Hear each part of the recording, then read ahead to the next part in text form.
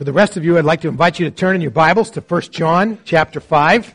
1 John chapter 5. If you're using one of our pew Bibles, you're going to find our text today on page 1037. Again, it's page 1037.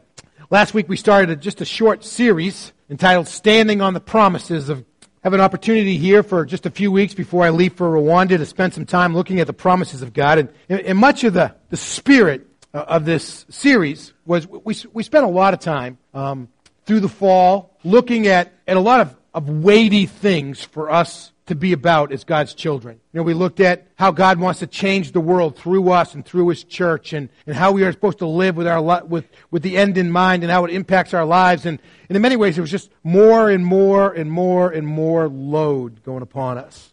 And so as we turn the corner into the new year, I really felt just a real desire to, as the weight on us grows, to kind of shore up the foundation under us. That we really understand the promises that God has given us that really are supposed to be the means by which we live our lives, the hope by which we live our lives, and that those promises are supposed to strengthen us. They are the pillars, if you will, that hold up all that God is looking to include us in and to do through us and in us. And last week we looked at a great promise, from Philippians 4:13. I can do all things through Christ who strengthens me.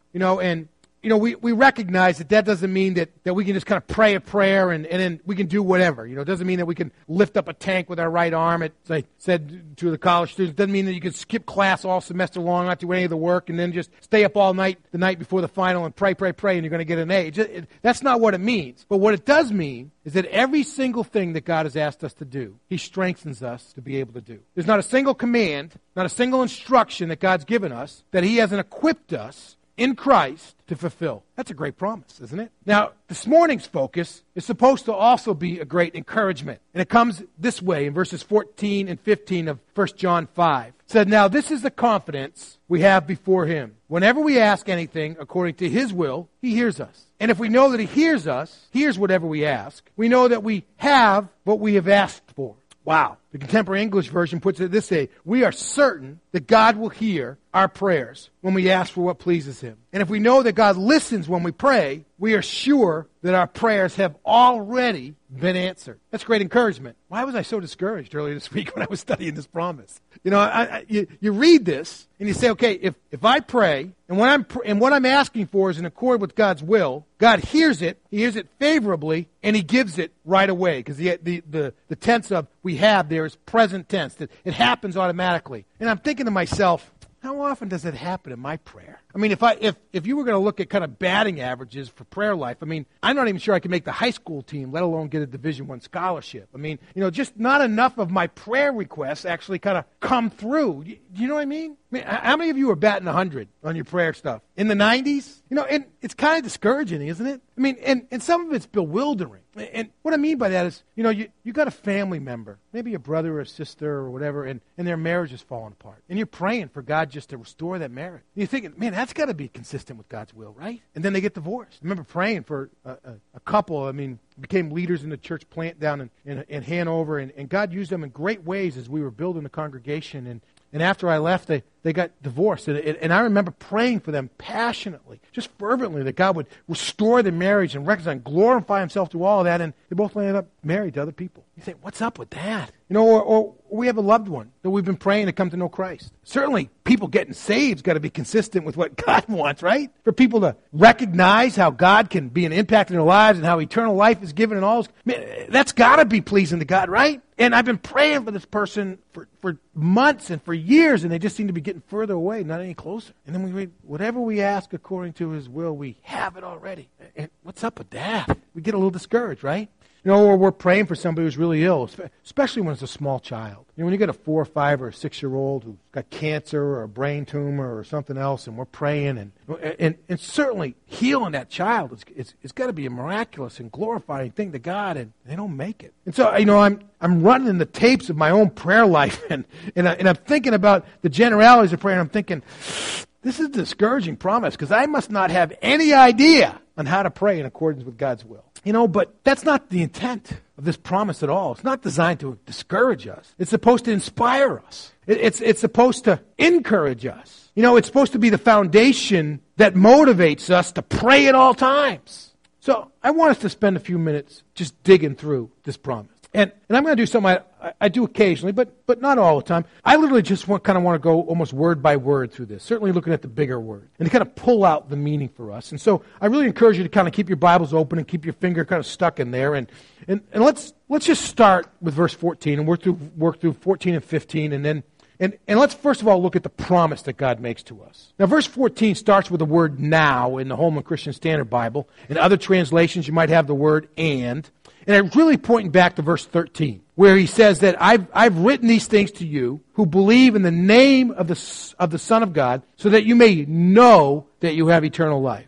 That's been his objective throughout the book. It says, now that objective is in our rearview mirror, I've already written to you about how it is that you can know that you have eternal life. It's yours, it's here, it's now, it's active, it's never going to end. Now, because that's true, this is the confidence we have before him. Now, this word confidence, in the original language and the ways it was used in Paul's day, it actually could have the idea of just freedom of speech. That you talk freely. Many of us were around somebody we don't know, or somebody maybe who is more important to us. Remember when you were a kid and you got sent to the principal's office, all of a sudden, you really watched what you said, but when you were out in the playground with all of your friends, you spoke with confidence. You spoke freely. Just whatever was on your mind, whatever was on your heart, that's what you talked about. It kind of morphed into the idea that it could not only have this idea of just being at ease so that you talked freely, it could also have the idea of being, if you will, the idea of boldness, the idea of certainty with it. It's the whole idea is that as we call out to God, we can be confident. We can just speak our minds and our hearts, and we know that God's listening to us and He's going to respond to us, and we can do it with boldness. I can remember a time I told us in the first service, where part of my objective with the boys was I always wanted to teach my two boys how to work. Some of that because I didn't want to do all the work myself, and I wanted them to do some of it. But some of them need to learn a work ethic as well. So from pretty early on, I made them do things around the house. And one of those was, they were like 9, 10, 11, somewhere in there. I made them start cutting the grass. And we had a Craftsman tractor. It had one of those things where if you got off the seat, it just turned itself off. So it was relatively safe. I mean, if they fell off of it, the motor was going to go off eventually, and they wouldn't get chewed up too bad. So I figured they'd live. And, so we put the kids in the tractor. So one of these days, that one of the boys is out back, and he's cutting the grass in the backyard. And I'm doing some stuff out in the front of the house, And like most kids, they were trying to cut some corners. And the corner he was trying to cut was, he didn't want to have to use a push mower to do underneath the swing set. So he was driving the tractor through the swing set.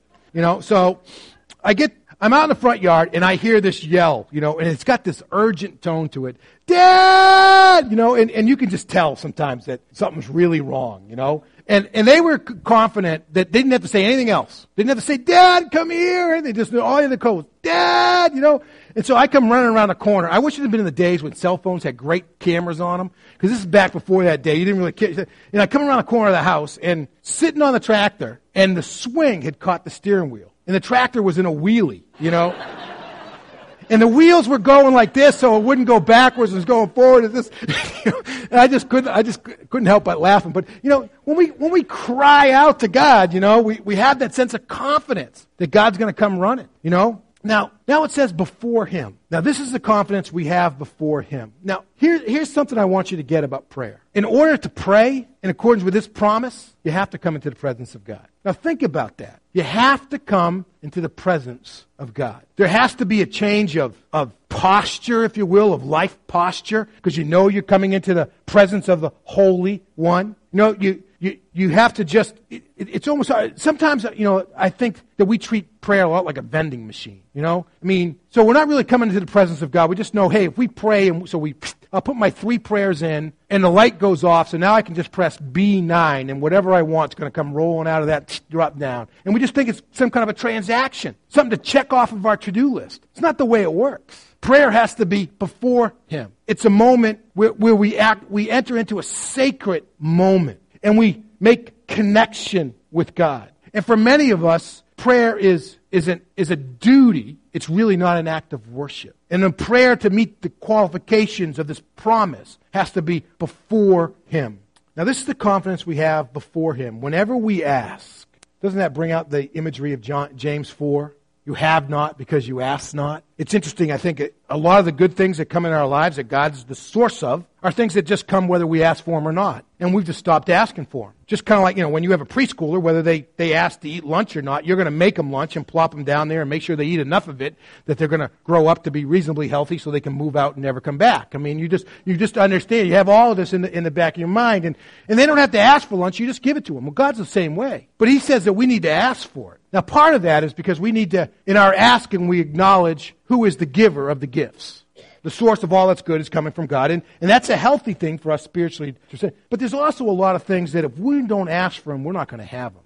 And it's easy to get energized about praying for ourselves or others who are sick or people who are in crisis or if they lost a job or whatever. But it's a whole lot harder for us to stay diligent about asking to grow spiritually, to be able to share our faith or to be able to understand the Word more deeply, those kinds of things. And the truth of James really comes out in that. When we don't ask for those things, we generally don't experience those things. So we have to ask. And not just the things that we know are immediately necessary, but the things that really add eternal value to our lives. We have to ask.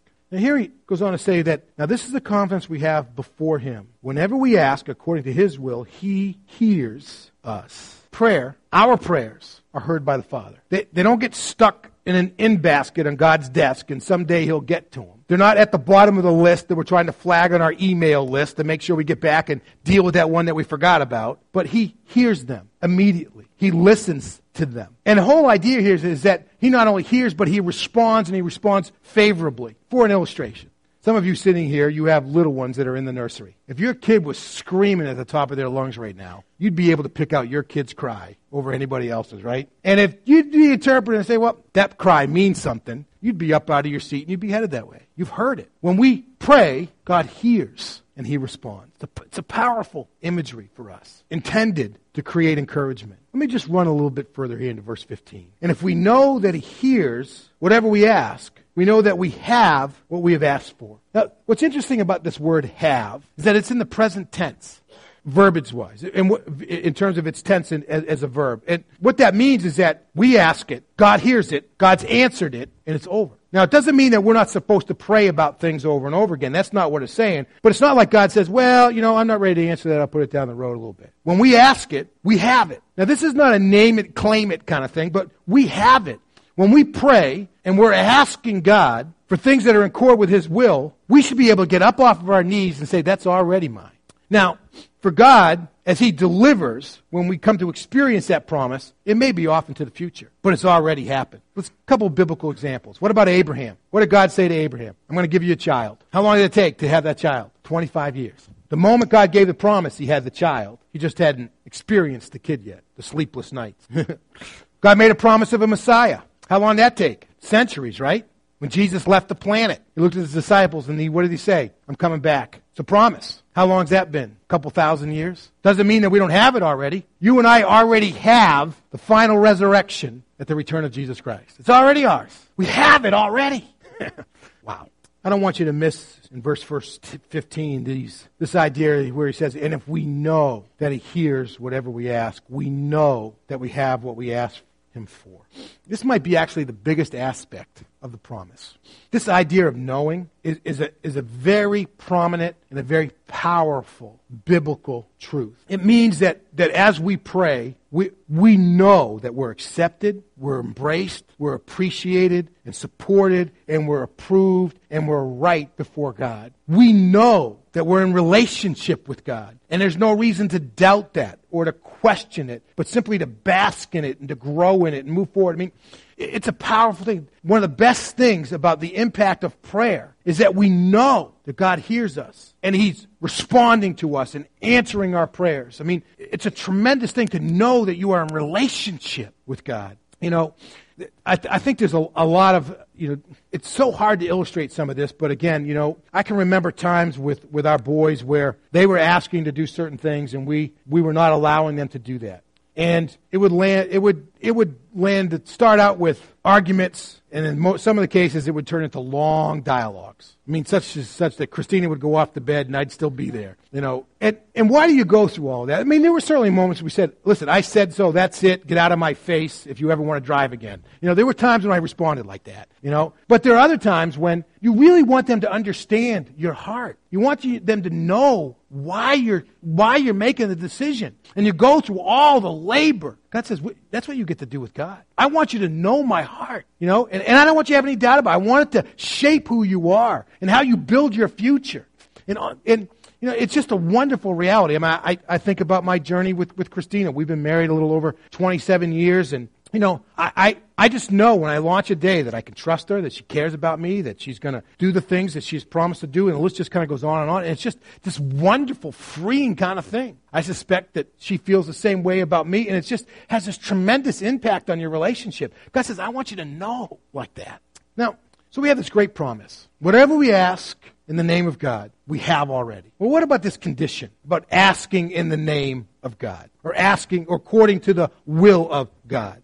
A number of commentators want to get into the whole discussion and journey about what aspect of the will of God are we really talking about here. And, are we talking about the decreed or the declared will of God? And that's the stuff that God said, this is going to happen, and it's just going to happen. When He said, I'm going to flood the earth and destroy everything that's living on it except for the animals and the family that's floating in the ark, God declared it, and that's what it was, and it happened. Or are we talking about the will of God that reflects the desire of God? Because God doesn't always implement His desire. I don't believe it was God's desire for Adam and Eve to sin in the garden. His desire was to live in a relationship with Adam and Eve, and through them, all of us. But God, even though that was God's desire, something else happened. You can get all into this discussion. I think in many ways that misses the whole point. You see, I think we often misunderstand the role of prayer in our lives. And because of that, we miss out a lot on the dynamics of what's being, almost in some ways, being promised here. Certainly, this says we need to be asking for things that God says, yes, this fits in my kingdom. It fits according to my glory. It's in accordance with my truth, etc. But there are many things we pray for that fit into that category that God doesn't seem to answer. We pray for somebody to come to know Christ. They go through their journey and their life ends on this earth, and there's no indication at all that they ever came to know Christ. Well, that was certainly consistent with the purposes of God. Why didn't God? And